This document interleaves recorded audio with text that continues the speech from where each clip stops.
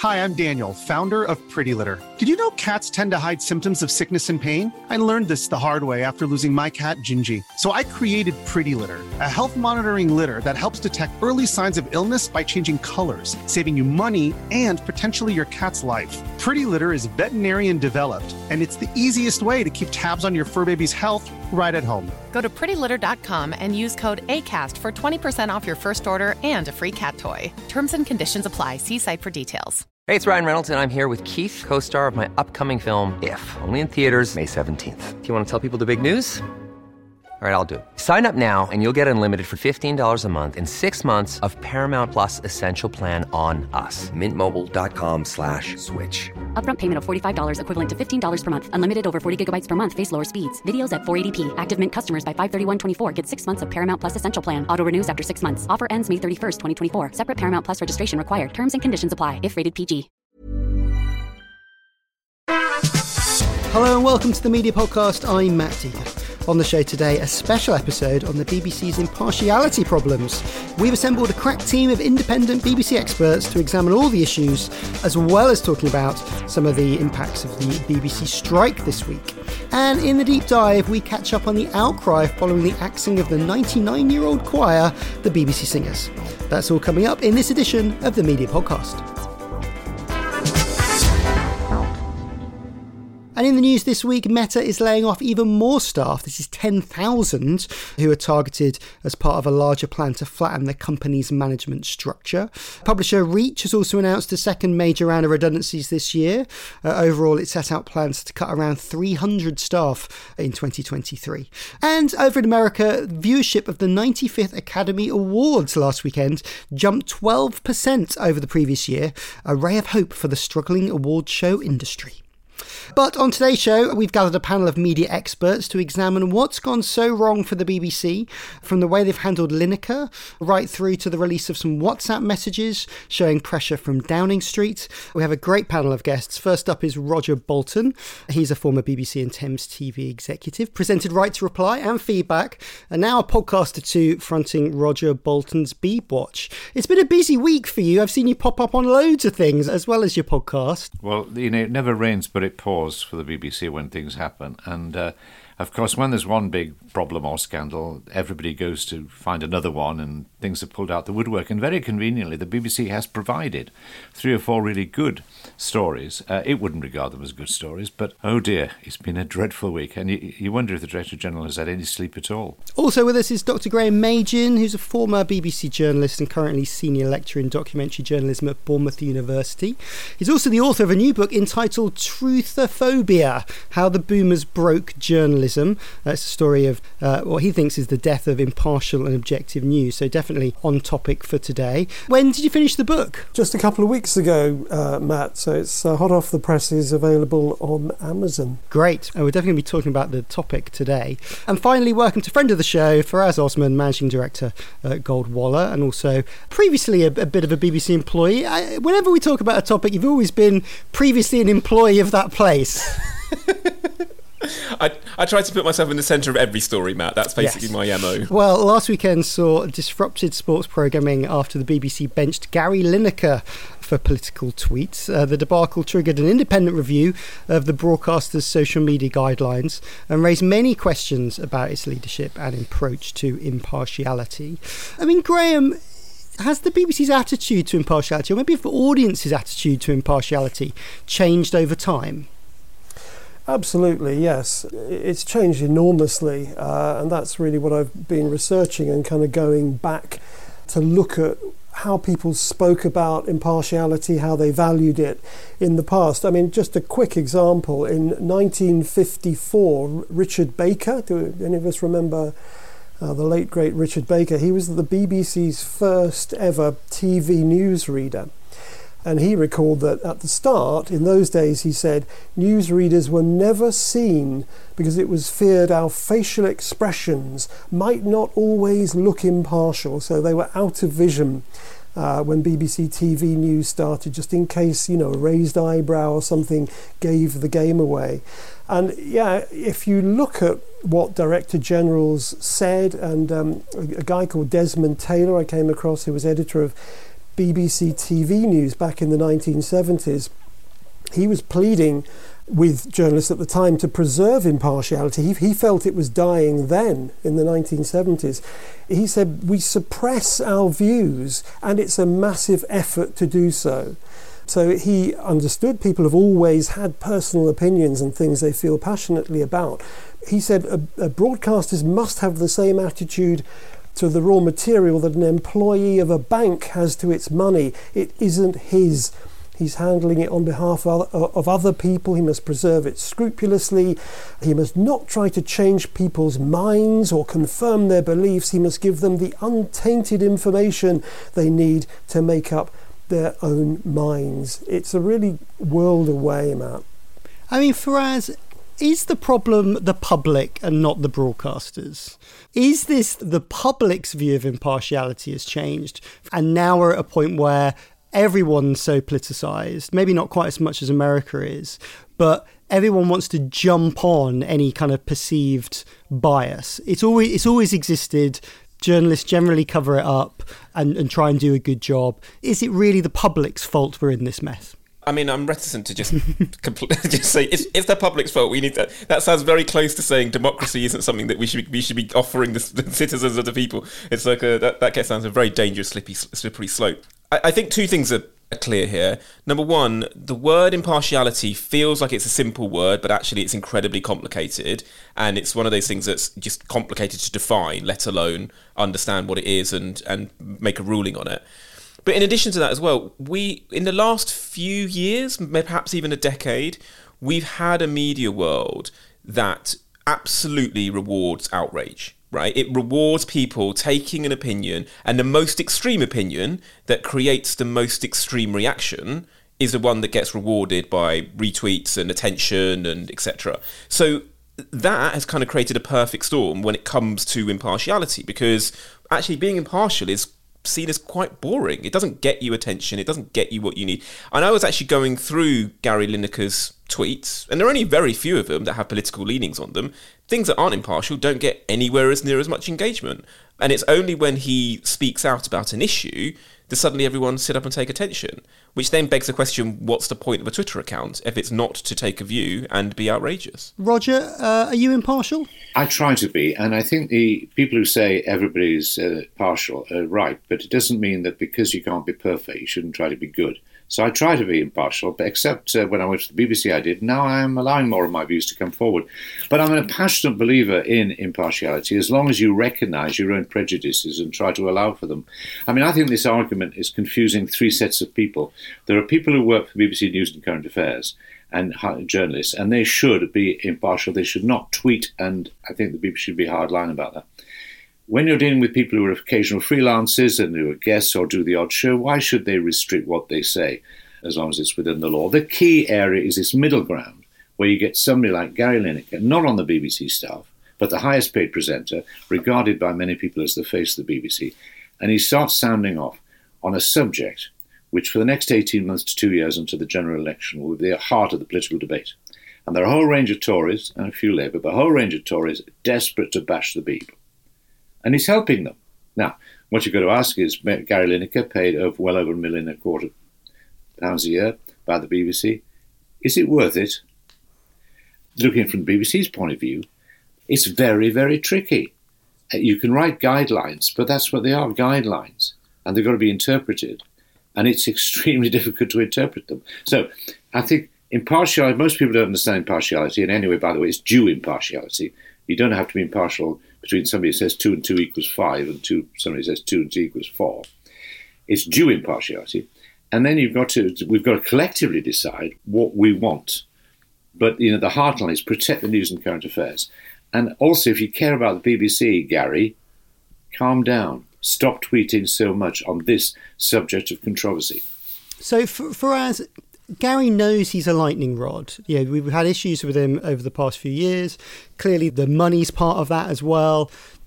Do you agree with Roger? Should he have a bit more respect for one of his main employers? Maybe not the one that pays him the most, but the one that he knows is maybe sometimes in trouble. I think the first thing to note is there was some guidance. My understanding is that there was some guidance that the BBC updated a few years ago that some people called the Lineker rule, which was if you have a outsized role on the BBC, then you should be mindful of what you tweet. It was very vague and I would argue very much open to interpretation, as we've seen by the week's shenanigans. My thoughts on it are the whole saga has been a bit of an insult onto the BBC audience. It's kind of almost gone back to the Reithian values of we know better than the public knows themselves. No, those aren't the Reithian values. Sorry, not Reithian values. So sorry, I say the Reithian era, I should say. The Reithian era of the BBC knows better than, the art and the culture is something that we should enlighten the public about. And I think that they've been slightly unfair on the audience, because my view on it is there's been a lot of conversation around, well, what if Gary Lineker tweeted something in the other direction, right? What if he tweeted in support of Suella Braverman, or he tweeted, if you look at what's been going on with J.K. Rowling, for instance, it's something that enrages almost like the other side of the political spectrum. Would he have suffered the same treatment? Would it have even got noticed? Would it have got as many headlines? The answer is, if there had been a Labour government in power, yes, he would. No, I disagree with that. I think it wouldn't have got as many headlines. I think it would have got a lot of attention on social, but I don't think the newspapers would have written about it as much. What you've got to look at is the question of the language used. I mean, you can't have a debate on Twitter, an intelligent debate on Twitter. It's not possible. Correct. Right. So what you've got to say is, how well are the public informed about this? And I think where Gary is right is that the language of the other, which is being used often, dehumanises people. That's right. But the issue at the heart of this is about asylum seekers and refugees is difficult. I mean, let me test you. This is unfair. Do you know how many UK asylum applications there were last year? My knowledge is there's certainly nowhere near as many. I think it's 0.5% compared to the rest of Europe is what we take in. The figures are 74,000 last year. In France, there were 180,000 asylum applications last year, and in the total asylum applications for the EU, Norway and Switzerland were just close to 1 million. Now, the point is, you ask anybody in the street about this, they'd have no idea. And why should they? But they'll go onto Twitter. So there has to be a role, there has to be a place somewhere, and I'd say it's the BBC, and bound by impartiality, where you can trust people to try and find out all the truth and give it to you. Because people are arguing on the basis, largely on Twitter, on prejudice or what they've heard from their friends. It's not a reasonable debate. Yeah, but Roger, I'm in complete agreement with you, and found that one of the things that I found most frustrating about this week is that we've moved on from talking about the issue and whether or not this policy is the right policy, or is it creating a hostile environment, or is it actually just simply against our respect for human rights and dignity, and gone on and talked about a football presenter. I think what my point is that if you are somebody that starts tweeting a lot about issues that are away from the mainstream public opinion, your stock as a presenter falls.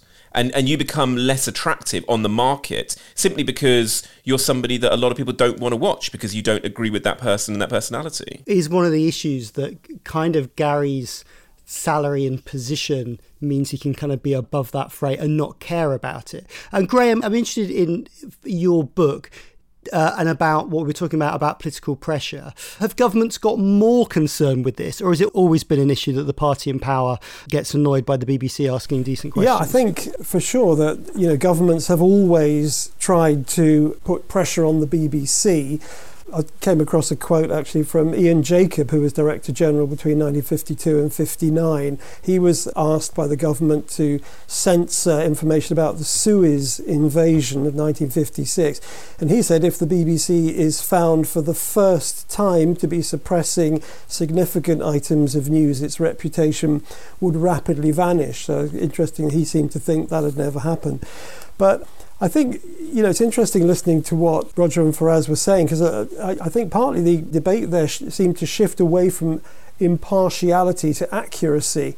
Roger was talking about whether what Gary was saying was accurate, really. No, I wasn't. What I was saying was that he was concerned with the language. When it comes to numbers and to policy, neither party, frankly, major party, have a real policy to solve it.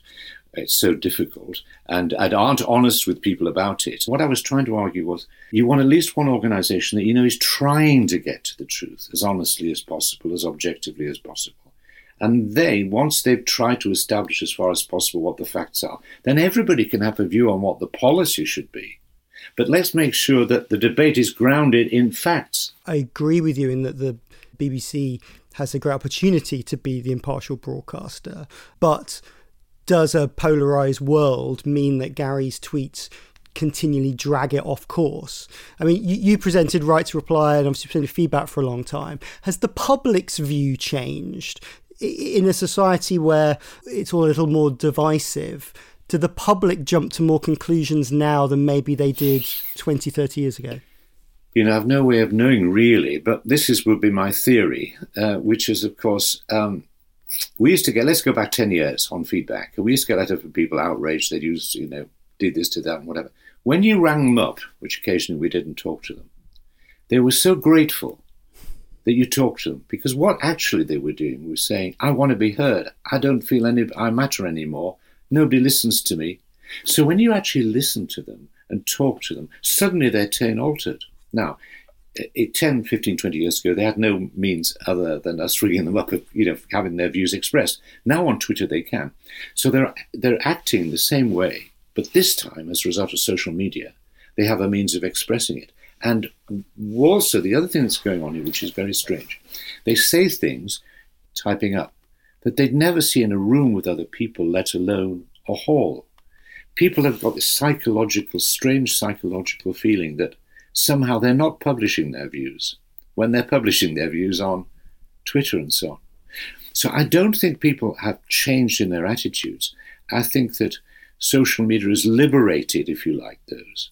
But the dangers of all of this, just look across the United States, where I genuinely believe democracy is at risk. You have 70% approximately of Republican voters who believe still that Donald Trump won the last presidential election and that there was widespread cheating, in the voting places and so on. No evidence at all from that. Plenty of evidence that Trump's a liar. Yet 70% of Republican supporters believe that, and they believe it because there isn't a BBC, because there isn't a national broadcaster that people trust, because there are a whole range of organisations like Fox TV, as we now know from documents which have been disclosed in the last 2 weeks, that knows at the top what the truth is, but peddles lies, because if they don't peddle lies, their profits drop off. Now, that's the risk we're at. I just want to jump in because your question was, have public views changed? Yes, I think they have. And I've been asking my students all day today how they feel. And the majority feel that if someone believes something passionately, or they have an ethical, political cause, then they should be allowed to tweet. So they start off by saying that, that is what is exciting, and they certainly don't get impartiality. It's not part of their lexicon. It's certainly not cool. It's boring, as Faraz said. But it's interesting when you then kind of ask them, well, what would happen if a football referee the day before a big game, say Spurs versus Arsenal, if the ref was tweeting, come on Arsenal, you can do it boys, I'm with you all the way, would that be acceptable? And suddenly they begin to see, well, no, it wouldn't be. And I say, well, why not? And they say, because it would undermine our trust in, not just in that match, but in football. Why would the Premier League allow that to happen? And so it's really about trust is what is disappearing. You also asked, is it our fault? And I think in some way, yes, it is. There was a generational change. This has changed over time. You can see it changing, and impartiality is dying. We are watching it die right here, right now. That's too extreme. I think it's something we're obviously going to come back to on the show. I mean, another story that emerged this week challenging Director General Tim Davies' claims that the BBC isn't being influenced by government, because there was a leak of WhatsApp messages reported by The Guardian revealing that BBC journalists were encouraged to shift their coverage on several political stories dating from 2020 to 2022. One example shows Number 10 requesting journalists avoid the word lockdown at the start of the pandemic. I mean, Roger, the government always wanted to influence the BBC and send messages and say, please, can you try and do this? I mean, this is kind of time memorial, isn't it? Well, it is, but it's also worrying. I mean, all governments try and influence the BBC, and they had more, they had more power in the past when the BBC was virtually a lone broadcaster, and then even when there were 2 or 3 or 4 other networks, they had more power. Yeah, I mean, all governments do this. All governments use what power they can to influence the BBC, and they often do that by, there's a licence fee negotiation coming up. there's a charter renewal coming up. Oh, yeah, right, well, if you go on like that, we're not going to be very happy with you.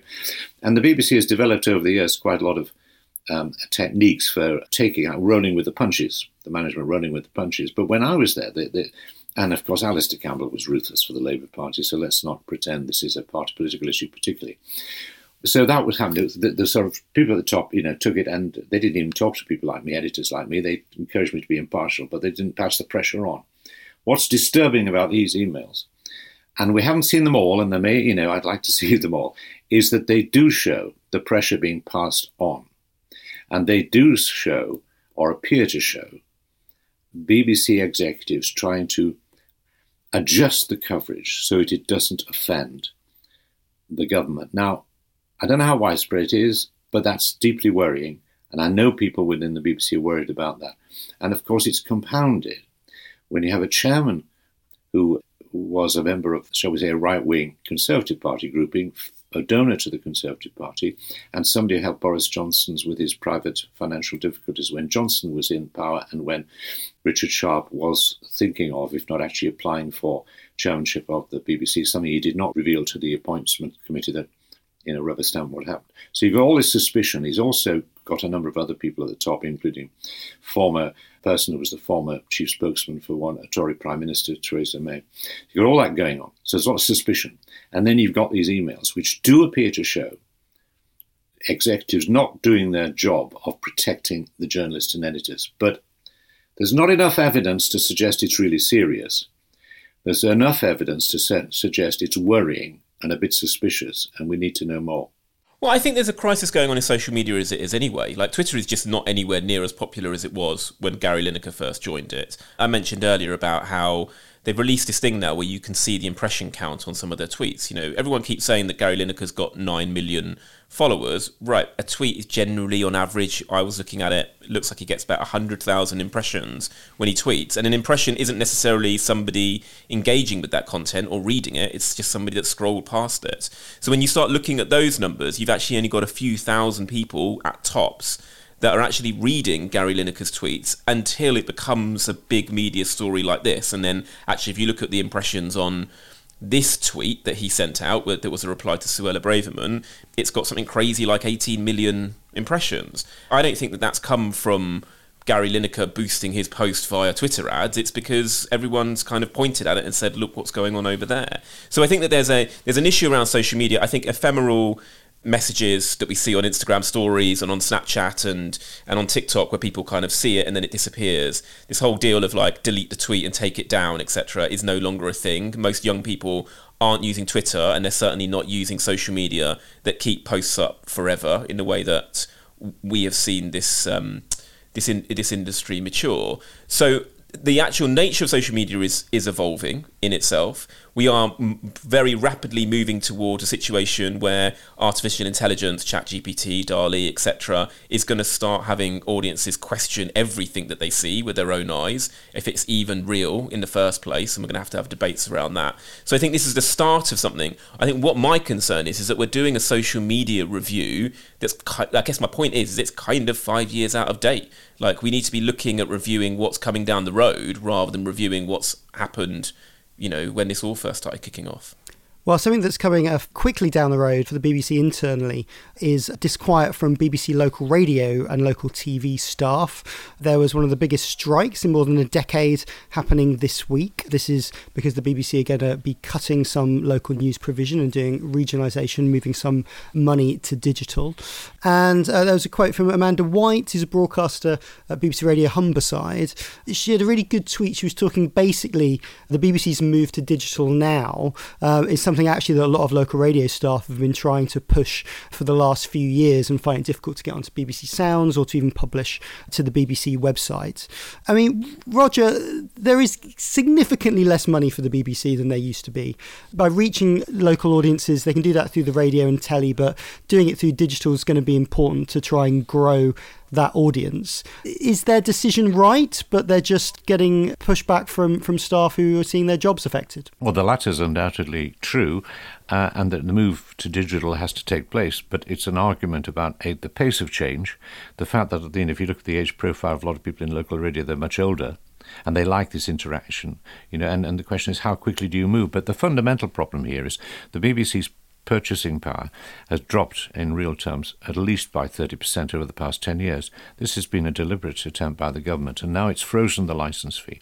So what it's done, it's put the BBC in a position where it has to make cuts. And of course it stands back and said, of course it's up to the BBC whatever cuts are going to be made. And so the BBC gets very unpopular. Now, my basic concern about this is that if the BBC is going to make the cuts, and you can't have cuts by committee, we need to know what are the principles it's adopting here. What is its vision of public service broadcasting? And we've got to have some sort of debate where people can talk about that before the cuts are implemented. At the moment, we have a group of people at the top of the BBC. They shut the door, they decide what they want to do, and they start cutting now into a whole range of things that lots of groups think are valuable, like the BBC Singers. I know you're going to have a conversation about that later, and other things. Now, but in doing so, they're going to affect the cultural life of this country. Now, they have to take decisions, but they're taking decisions without consulting. They're a public service organisation that isn't talking to the public. It's a danger. Everybody has to pay the license fee. It's dangerously like taxation without representation. So before they push ahead with this, there's got to be a wider discussion. By the way, the regulations were changed about 5 years ago, so the BBC can make cuts without consultation with the regulator. But there's such cutback in local media and in local journalism that actually there's a case for increasing spending on local radio and doing the transition to digital rather more slowly. But that would be my preference. The point is there's no area in which we can debate these things, yet the cuts are being made. I'm interested in your Boston Tea Party analogy. Are people going to be chucking their DAB radios into the sea if they're unhappy? I mean, Graham, you spent 14 years working in kind of BBC regional broadcasting.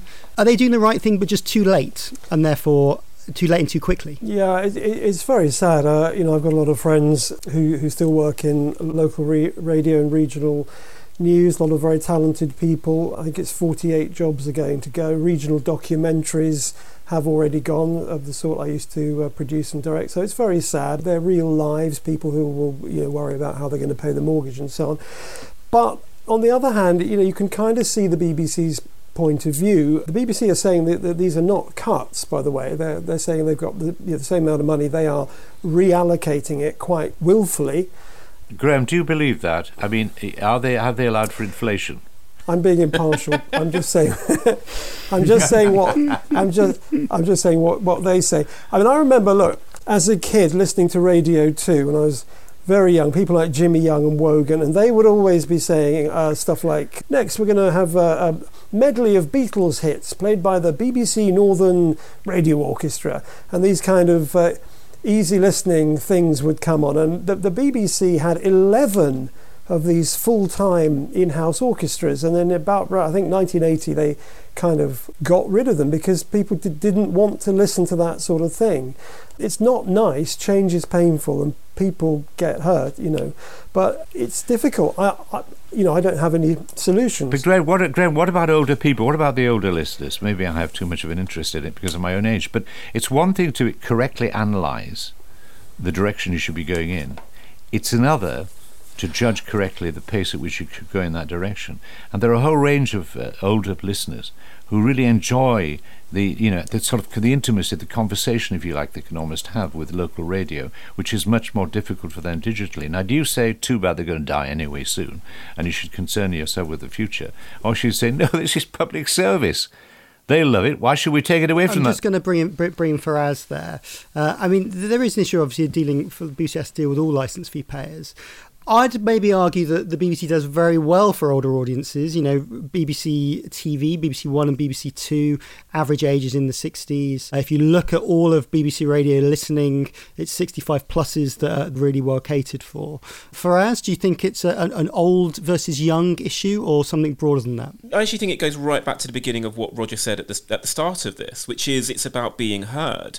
And when you do local radio, you're far more likely to get heard by the BBC and then if you have these cuts and then suddenly everything becomes even further away from the audience. And that, I think, is what's problematic. And I always want to see what, when you make these cuts, fine, sometimes this is required, but what is the solution to the problems that it creates? If you're going to have less local radio, how do people connect with the BBC that aren't in London, or they're not in Manchester, or they're not in these areas where the red sofa exists or Question Time pops up in. That's the issue with this. And if we get to a situation where less and less people feel like they're being heard by their national broadcaster and being, I guess, seen, then we are going to have a situation where more and more people are going to become more apathetic or even more dangerously hostile towards the BBC. So we need a situation across the board. I think it's irrelevant of age. We just need a system where it feels like the BBC is both reflective and is listening to its audience that it's meant to be representing. All of our guests will be back to discuss the BBC's future in just a moment, but first, a deep dive. This week we're looking at another cut-causing upset, the disbanding of the BBC Singers. I spoke to Freya Parr, writer for BBC Music Magazine, to find out more. So the BBC Singers are essentially the BBC's only employed choral group. So the BBC orchestras and choirs are made up of 5 orchestras and just the one choir, BBC Singers. They've also got 2 choruses, which are associated to the BBC Symphony Orchestra and the BBC National Orchestra of Wales. However, those ones are made up of amateur singers, so they're not employed and they don't come under the same budgetary restrictions, essentially. But the BBC Singers are an extraordinary ensemble, regardless of the fact that they provide incredible performances for the BBC as a public service as part of that package. They are world-renowned, really, for their abilities, particularly within the new music space. So next year was meant to be their centenary. Who knows if they'll get there. But they've commissioned over 100 new works in that time. And it's quite hard in the kind of contemporary music space to know what's going to necessarily stick or whether those pieces of music will have any kind of legacy. But looking back on the stuff that they've commissioned over the last 100 years, it most definitely has. So they've worked with Benjamin Britten, Pierre Boulez, John Taverner, Thea Musgrave, Judith Weir, all the big names, really. So their canon speaks for itself, and they work with really challenging new music. There's roughly 20 people that are going to be affected by the closure of the BBC Singers, both within the ensemble itself and the associated administrative team and producers. So there's a lot of people that are going to lose their jobs as a result. I mean, it's difficult. I mean, the BBC obviously run orchestras as well. Should a media organisation have a choir or have orchestras, or is it something that perhaps the funding should live with someone else? I think this is a question that inevitably will come up quite a lot, because I think anyone that doesn't work in the classical music space will think 5 orchestras and a choir for one organisation is a heck of a lot. And I know this whole conversation brings to mind, if anyone ever watched W1A, there was that whole episode about trying to disband the BBC swing band or whatever they had. This is very much bringing that conversation to life in a very real way. But realistically, like, the UK has always been and will continue to hopefully be a leader on the global stage in terms of classical music, particularly orchestral and choral music making. It's unequivocally one of the best. And I think it is, everyone would agree generally, and the critics would agree, musicians would agree, that the BBC plays a really important role in making sure that not only music is being made on a really grand scale, but the right composers are being commissioned, the right voices are being heard. Plenty of orchestras that exist to make money, they will still prioritise a lot of the old white composers who are long dead because they sell tickets. The BBC has a public service requirement to keep working with different diverse voices. So I think everyone would agree that generally, like, it's hard to quantify at this point, but you only create a classical music canon with time. And looking back in history 300 years ago, that was a lot of old white men. Today, the composing commissioning scene is very different, and that's the BBC's kind of at the forefront of that. But could we get Darren Henley to put his hand in his pocket? He runs the Arts Council for England to fund this. So the Arts Council could never fund any BBC project, but I think this whole conversation comes in the wake of the Arts Council announcements at the end of last year, which did mean that a huge swathe of arts organisations across the UK were affected and have had funding cut or funding lost entirely. So I think the classical music industry generally is feeling a bit burnt at the moment. Like the Britten Sinfonia and the English National Opera both lost all of their funding, and there are a lot of conversations being had about moving ensembles outside of London, which I think everyone would agree is an important thing to do, and everything needs to be made more regional. But essentially the BBC orchestras will continue to be funded or not by exclusively the BBC, because that's how the organisation's set up. I mean, the BBC has said that it's looking to reset our relationship between salaried and freelance musicians, which sounds to me like is moving from one to the other. What's your response to that argument? Yeah, so the head of orchestras and choirs, he kind of gave a follow-up comment about this particular decision to move to a more agile, I think is the term that's being used quite freely in this statement, this new agile system of utilising freelance musicians. And he kind of said that was more in line with the rest of the classical music industry, which to a certain extent it very much is. It's an industry like a lot of the performance space that's built on a mix of salaried roles and freelance musicians. But there's been a lot of criticism following this that actually, particularly reflecting on COVID, when those freelance musicians had all of their work taken away and often many of whom were forced to kind of work in completely different spheres for those few years and have now only really got back on their feet in the performance space. That's tough on them. But also in an industry that, like, let's not beat around the bush, there's always criticisms that classical music is an elitist sphere. It's not accessible. You know, those criticisms are always railed against classical music. And potentially to move to a more unstable freelance model, moving away from those more stable traditional salary positions, might potentially deter different communities from accessing the industry and working within it. So there's a lot of criticism around that as well. That was Freya Parr. There's an even longer interview with her talking about all the issues affecting the BBC singers for all of our Patreon subscribers. To get that, just go to patreon.com/mediapod. Sign up there and you'll get an archive of all of our full-length interviews, including a past interview we did with Roger Bolton about Beeb Watch. Right, time for a short break, but don't go anywhere. We'll be back to ponder the BBC's next steps, plus the media quiz. Ready to pop the question? The jewelers at BlueNile.com have got sparkle down to a science with beautiful lab-grown diamonds worthy of your most brilliant moments. Their lab-grown diamonds are independently graded and guaranteed identical to natural diamonds, and they're ready to ship to your door. Go to BlueNile.com and use promo code LISTEN to get $50 off your purchase of $500 or more. That's code LISTEN at BlueNile.com for $50 off. BlueNile.com, code LISTEN. Hi, I'm Daniel, founder of Pretty Litter. Did you know cats tend to hide symptoms of sickness and pain? I learned this the hard way after losing my cat, Gingy. So I created Pretty Litter, a health monitoring litter that helps detect early signs of illness by changing colors, saving you money and potentially your cat's life. Pretty Litter is veterinarian developed, and it's the easiest way to keep tabs on your fur baby's health right at home. Go to prettylitter.com and use code ACAST for 20% off your first order and a free cat toy. Terms and conditions apply. See site for details.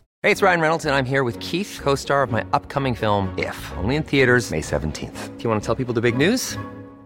All right, I'll do it. Sign up now and you'll get unlimited for $15 a month and 6 months of Paramount Plus Essential Plan on us. MintMobile.com/switch. Upfront payment of $45 equivalent to $15 per month. Unlimited over 40 gigabytes per month. Face lower speeds. Videos at 480p. Active Mint customers by 531.24 get 6 months of Paramount Plus Essential Plan. Auto renews after 6 months. Offer ends May 31st, 2024. Separate Paramount Plus registration required. Terms and conditions apply if rated PG.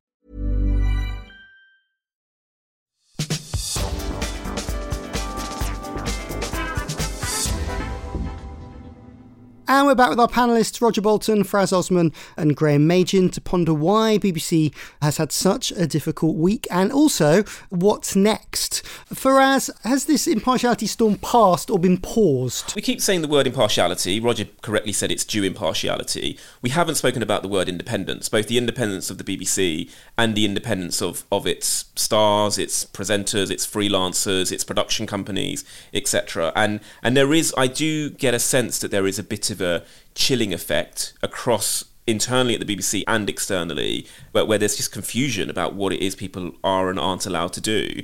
And we do seem to be addicted in this country to having reviews and to having reports that come out months later when the whole thing has died down. And we need to get answers very quickly about whether or not, if you're a freelance presenter or you've done some voiceover on a CBB show like we have, does that mean you're allowed to say something about your concerns around the environment or concerns around immigration or identity, etc.?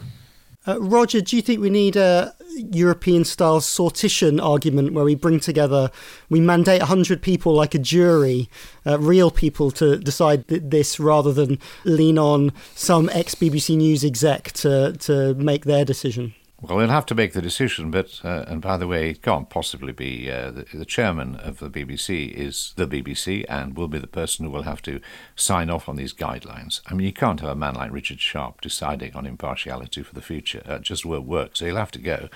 Well, OK, just on that, because you were on GB News earlier this week saying that Richard Sharp should resign. I mean, he's had to be very quiet whilst all the Gary Lineker stuff's been going on. Very quiet, totally silent. Very quiet, totally silent. I mean, where was he last weekend? He was missing in action because he couldn't speak.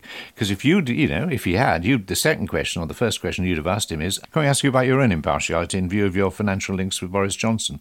So he can't do the job. So it's vital he goes. I think it's also vital the Director General stays. I don't know. You see, the thing is this. If you come up with these guidelines, and I've tried to suggest that anybody in the BBC, News and Current Affairs, you don't tweet on these things. Any freelancer who makes occasional appearance, do what you like. It's this middle area. It'll only work if people agree. And if people will only agree if this thing is properly discussed widely and people understand due impartiality, understand what the risks are, and then you have a better chance. You cannot impose this in a social media age without widespread agreement. That's the difficulty. Graham, I mean, the BBC was 100 last year, and it's always obviously struggled to please everyone. How significant do you think this crisis is in the history of the BBC? Well, look, I think you've got to see it in context. I mean, you know, what we've been doing here is really just focusing in, zooming in on it. But if you zoom back, then you see this is taking one brick out of the wall of impartiality. Impartiality is like a Jenga tower, and so this is just one brick. This isn't going to break the BBC, but a lot of bricks have been taken out of the wall. And I think the reason the BBC was impartial and journalism in general tried to be impartial, I call it Victorian liberal journalism, it was for a reason. It was because they'd emerged historically from conflict, and impartiality was this solution, and we see it now as a problem.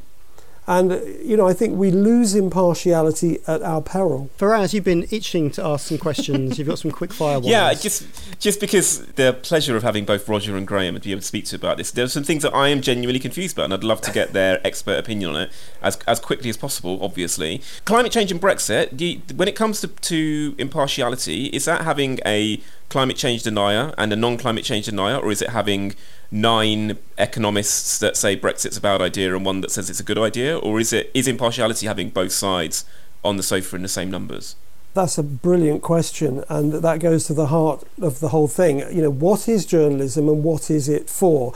I believe and would argue that journalism, it's not one thing. It changes, it evolves over time, and we kind of get the journalism we deserve. So if you look historically at what I call Victorian liberal journalism, then yes, of course. I mean, I think people back in the 30s or 40s would absolutely have had people come on with the other side of the argument, that they wouldn't have recognised the fact, that we've got climate deniers. They'd have refused to frame it like that. They would say, well, here's someone who has a different point of view, and the idea is to put the facts to people, separate facts from opinion, and allow the listener to be a reasonable, independent thinker and come to a conclusion.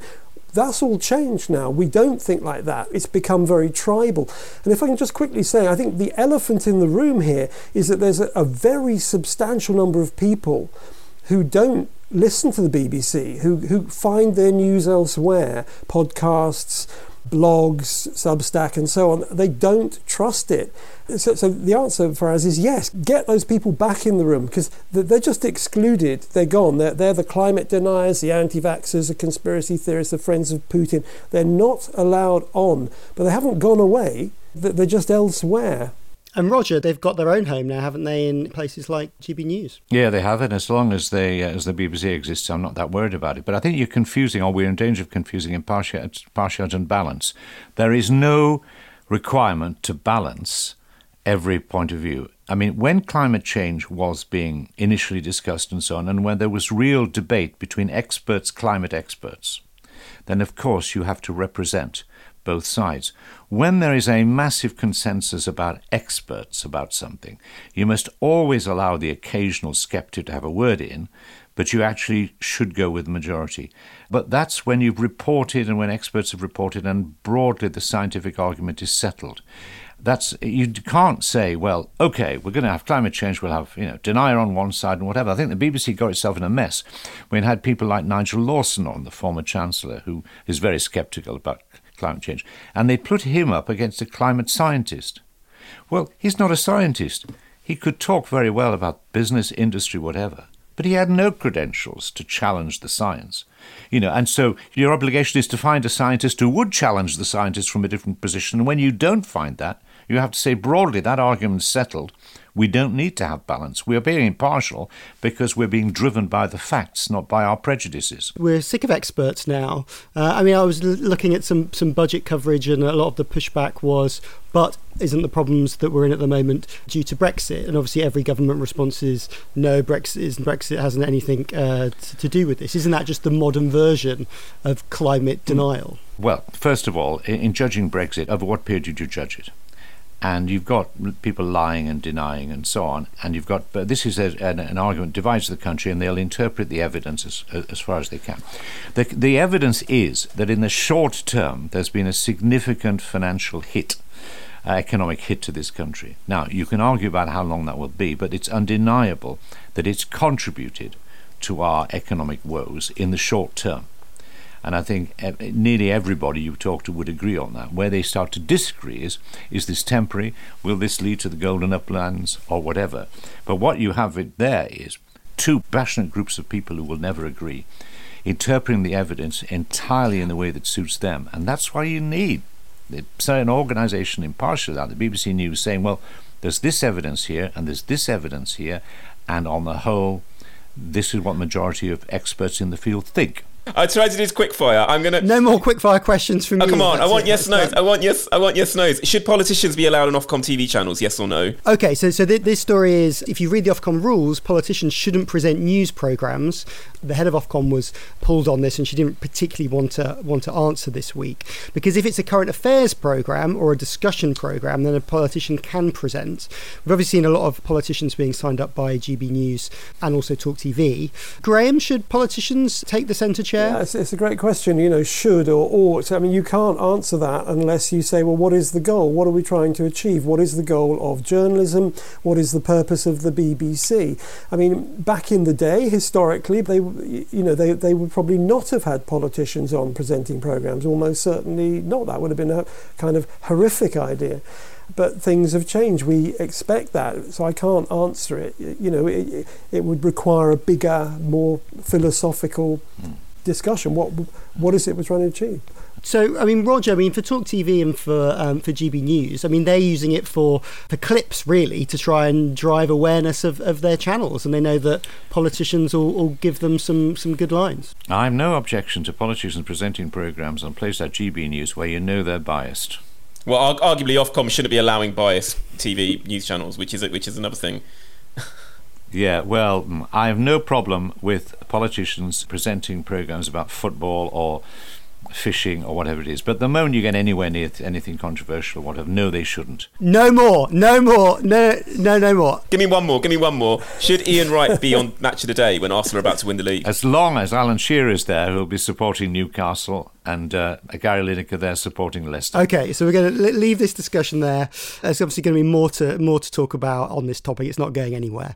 Which I think we've just got enough time, even though Faraz tried to drag us off course to do the media quiz. And brilliantly, producer Matt has made it one of his funny, difficult ones for me to explain. So everyone, listen carefully. We're going to be playing a game of Reverse That Story. I'm going to give you a headline in reverse, and you're going to have to tell me what the story's about. You buzz in with your name when you know the answer. So Roger will say, Roger.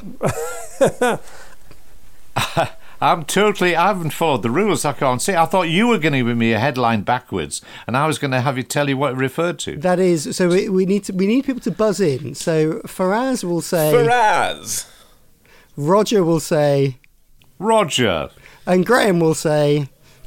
Graham. I see, I've got the hang of this, haven't I? Good, excellent. You're so bright. Right, okay. Right, here we go. Question 1. Services, language, service, new, World, BBC, Protect. Anybody? No. Right, Roger. The Foreign Office has given an extra 30 million to the BBC World Service after lobbying to enable it to keep on some services a bit longer. Yes, that's right. So 42 language services are going to be preserved with an extra 20 million quid from the government. Graham, I mean, BBC and World Service has always been interconnected. It's good news, isn't it, that some money's been freed up to save these services? Yes, I mean, well, the World Service is a bit of anomaly, though, because it's always received government funding, and there's always been a kind of propaganda, in inverted commas, understanding that it's there to present the UK's policy and culture and foreign policy in a good light. But no, hold on, that's unfair. I don't know if we can. Roger, go on.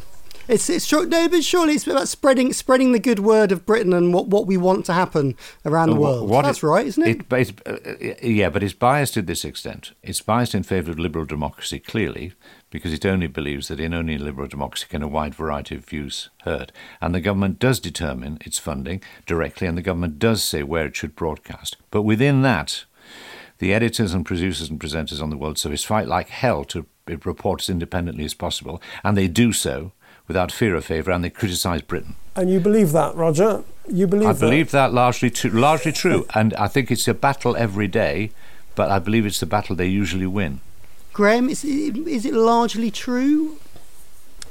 I think it's very difficult to know, but I mean, I think it's significant. The World Service, does and always has received funding from the Foreign Office or from the UK government, and I think there's an expectation, perhaps. I mean, we've just been talking earlier, haven't we, about pressure from Number 10 tweeting, saying, can we have a little less of this and a little bit more of this, please? And so I don't know how that works, but I wouldn't be surprised if there are frequent channels and conversations of that nature about let's have a bit more about this and a bit less about that. Okay, let's move on. Question number 2. So buzz in when you can work out the headline. I'm reading it backwards. Here we go. Only online shows children's makes ITV as close to... This is mine, right? This is my space, right? So unfortunately, I would say CITV is being taken off air. There's apparently going to be a kids section of ITVX, and it basically means that ITV will only be airing children's programming via their streaming service. I mean, for us kids, do kids really watch linear television anymore? Do kids watch television? The answer is yes. Watch linear? Well, do kids watch linear television, or are they much happier getting the remote control and diving into iPlayer or ITVX? Kids aren't a monolith, so I think that the younger kids absolutely do watch linear television. I think CBeebies is a national treasure and should be protected at all costs. I think that when you get to being slightly older, 5+, it does start to change and shift, and they are interested in discovering their own brands and wanting to watch on demand and take delight in all of the things that an on-demand digital service offers. The reality about this, unfortunately, is the withdrawal of investment into children's television, which is already in a pretty dire state. And I actually do welcome the news that came out of the budget that says additional tax breaks are going to come to children's television, which is sorely needed after the mess they made of getting rid of the Young Audience Content Fund, which I think getting rid of the Young Audience Content Fund probably was the final nail in the coffin of ITV deciding to remove itself from this market. Well, quite a number of kind of CITV's original commissions were from the fund, Correct. weren't they? And some of them pretty successful Correct. as well. But can I just say one thing on this, which is terribly important to say briefly. ITV is seriously discussing whether it wants to remain a public service broadcaster. And Sir Peter Bazalgette, who was its chairman, says that with the broadcasting bill getting pushed back, they really are asking whether they want to stay as a public service broadcaster. That sends a chill down my spine. I mean, just picking up on that, so historically a public broadcaster, particularly in an analogue world, had commitments to do things like local news, and in exchange they got access to free spectrum. Whereas nowadays, pretty much the only thing in the digital world you get from the government is being at the top of the EPG. So if you are someone like ITV with a strong brand, you don't necessarily need to have that swap anymore, and you can jettison some of these public commitments. Final headline, buzz in when you know the answer. Presenter off bake, new is Hammond Allison. Graham. Because I haven't got one right so far. This has got to be something about Hammond is going to take over the Great British Bake Off. Yes, breaking news, or baking news. Alison Hammond is going to be the new Bake Off presenter. I think that means you've got a point each, which means you're all winners, and you all get together to decide the BBC's future of Impartiality. So that's your prize. What an impartial quiz where we're all winners and everyone gets heard appropriately. We don't get a T-shirt with your face on it, Matt. No, sadly not. It's not. You promised me.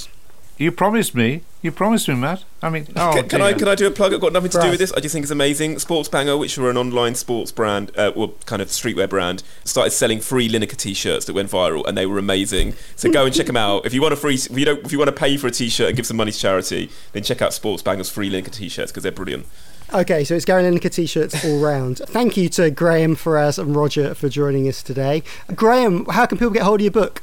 Truthophobia, How the Boomers Broke Journalism is on Amazon, or pop over to my website, which is truthophobia.net. Faraz, what's your next production on air? I can't tell you, Matt. I can't wait to tell you, but I can't tell you. It was a good try. We are in chats about doing something that's quite exciting, which I'm sure I'll be back on the pod to chat to you about. But until then, you could follow me on Twitter. Excellent. And Roger, how can people keep up with you and Beebwatch? Oh, well, they can listen into Roger Bolton's Beebwatch if they want. Mind you, I'd have to say that I'm entirely dependent on the BBC providing with me material, and of course they're not letting me down for one moment. And I think for the next 2 years there'll be plenty to talk about. Thank you all. Thanks so much for sticking with us today. It was a big one. We hope you enjoyed it. And remember, if you did like it, why not become a patron of the show by going to patreon.com/mediapod and slinging us a few quid. Or why not talk about it on the socials? Twitter, LinkedIn, Facebook, Snapchat, we'll take it all. And when you're there, pop in the URL podfollow.com/themediapodcast. By clicking that link, it'll take you to the show, whichever app you use. So that's podfollow.com/themediapodcast. My name's Matt Deegan. The producer was Matt Hill with support from Phoebe Adler-Ryan. It was a Rethink Audio production. I'll see you next week.